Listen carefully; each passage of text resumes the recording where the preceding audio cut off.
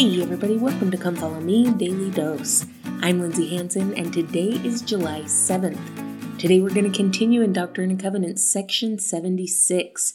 Starting in verse 32, it says, "They are they who are the sons of perdition, of whom I say that it had been better for them never to have been born, concerning whom I have said, there is no forgiveness in this world, nor in the world to come, having denied the Holy Spirit after having received it, and having denied the only begotten of the Father, having crucified him unto themselves, and put him to an open shame."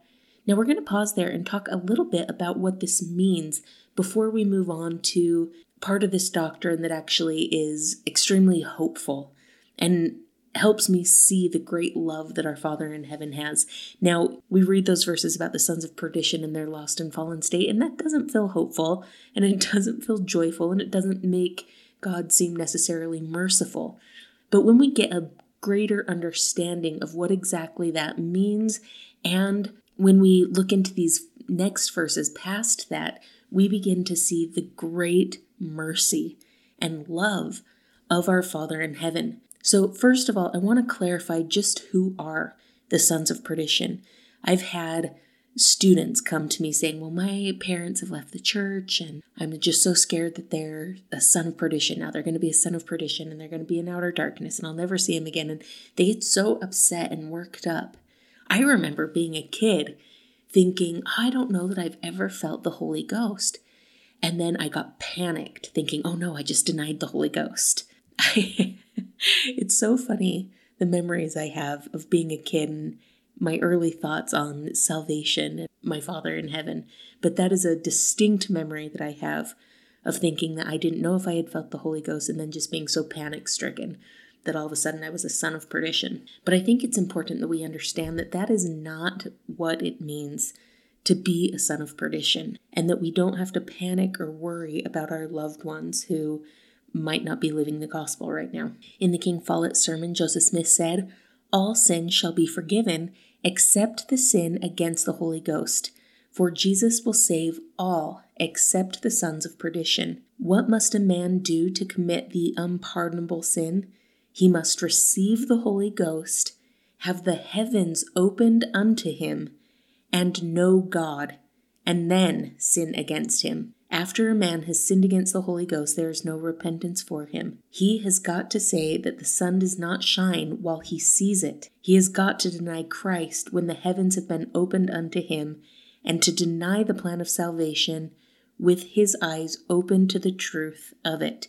And then President Kimball once said, "The sin against the Holy Ghost requires such knowledge that it is manifestly impossible for the rank and file to commit such a sin." So rest assured, my friends, our loved ones, and even ourselves, we have not committed this unpardonable sin. It is manifestly impossible to do so unless we have seen a vision of God the Father and Jesus Christ, unless we have had the heavens opened to us and revealed to us, and then we sin against it, which I'm going to say none of us have experienced that. So we read these verses and it sounds so harsh and it sounds so almost cold. But my friends, we need to understand that this isn't the majority of people, that this is a very select few that these verses actually apply to.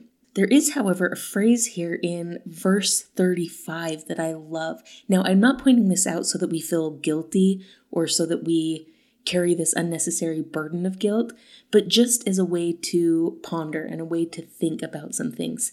In verse 35, it says, "Having denied the only begotten Son of the Father, having crucified him unto themselves." Now, I think that that's such an interesting phrase, crucified him unto themselves.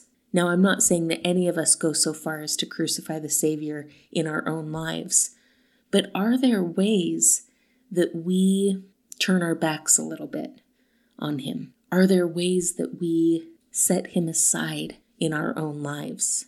Now, again, not to go so far as to say that we are denying him or crucifying him in our own lives, but are there ways that we turn our back a little bit?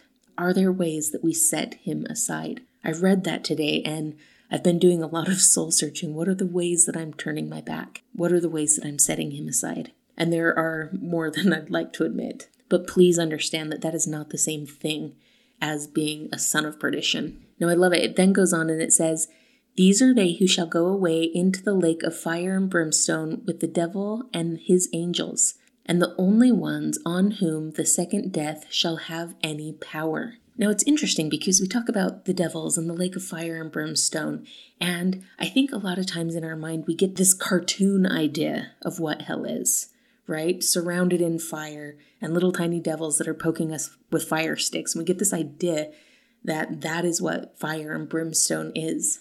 But for years now, I've started to wonder if the torment that's spoken of, this eternal torment, has more to do with our guilt and more to do with our regret than it has to do with a physical torment. Joseph Smith taught that a man is his own tormentor and his own condemner.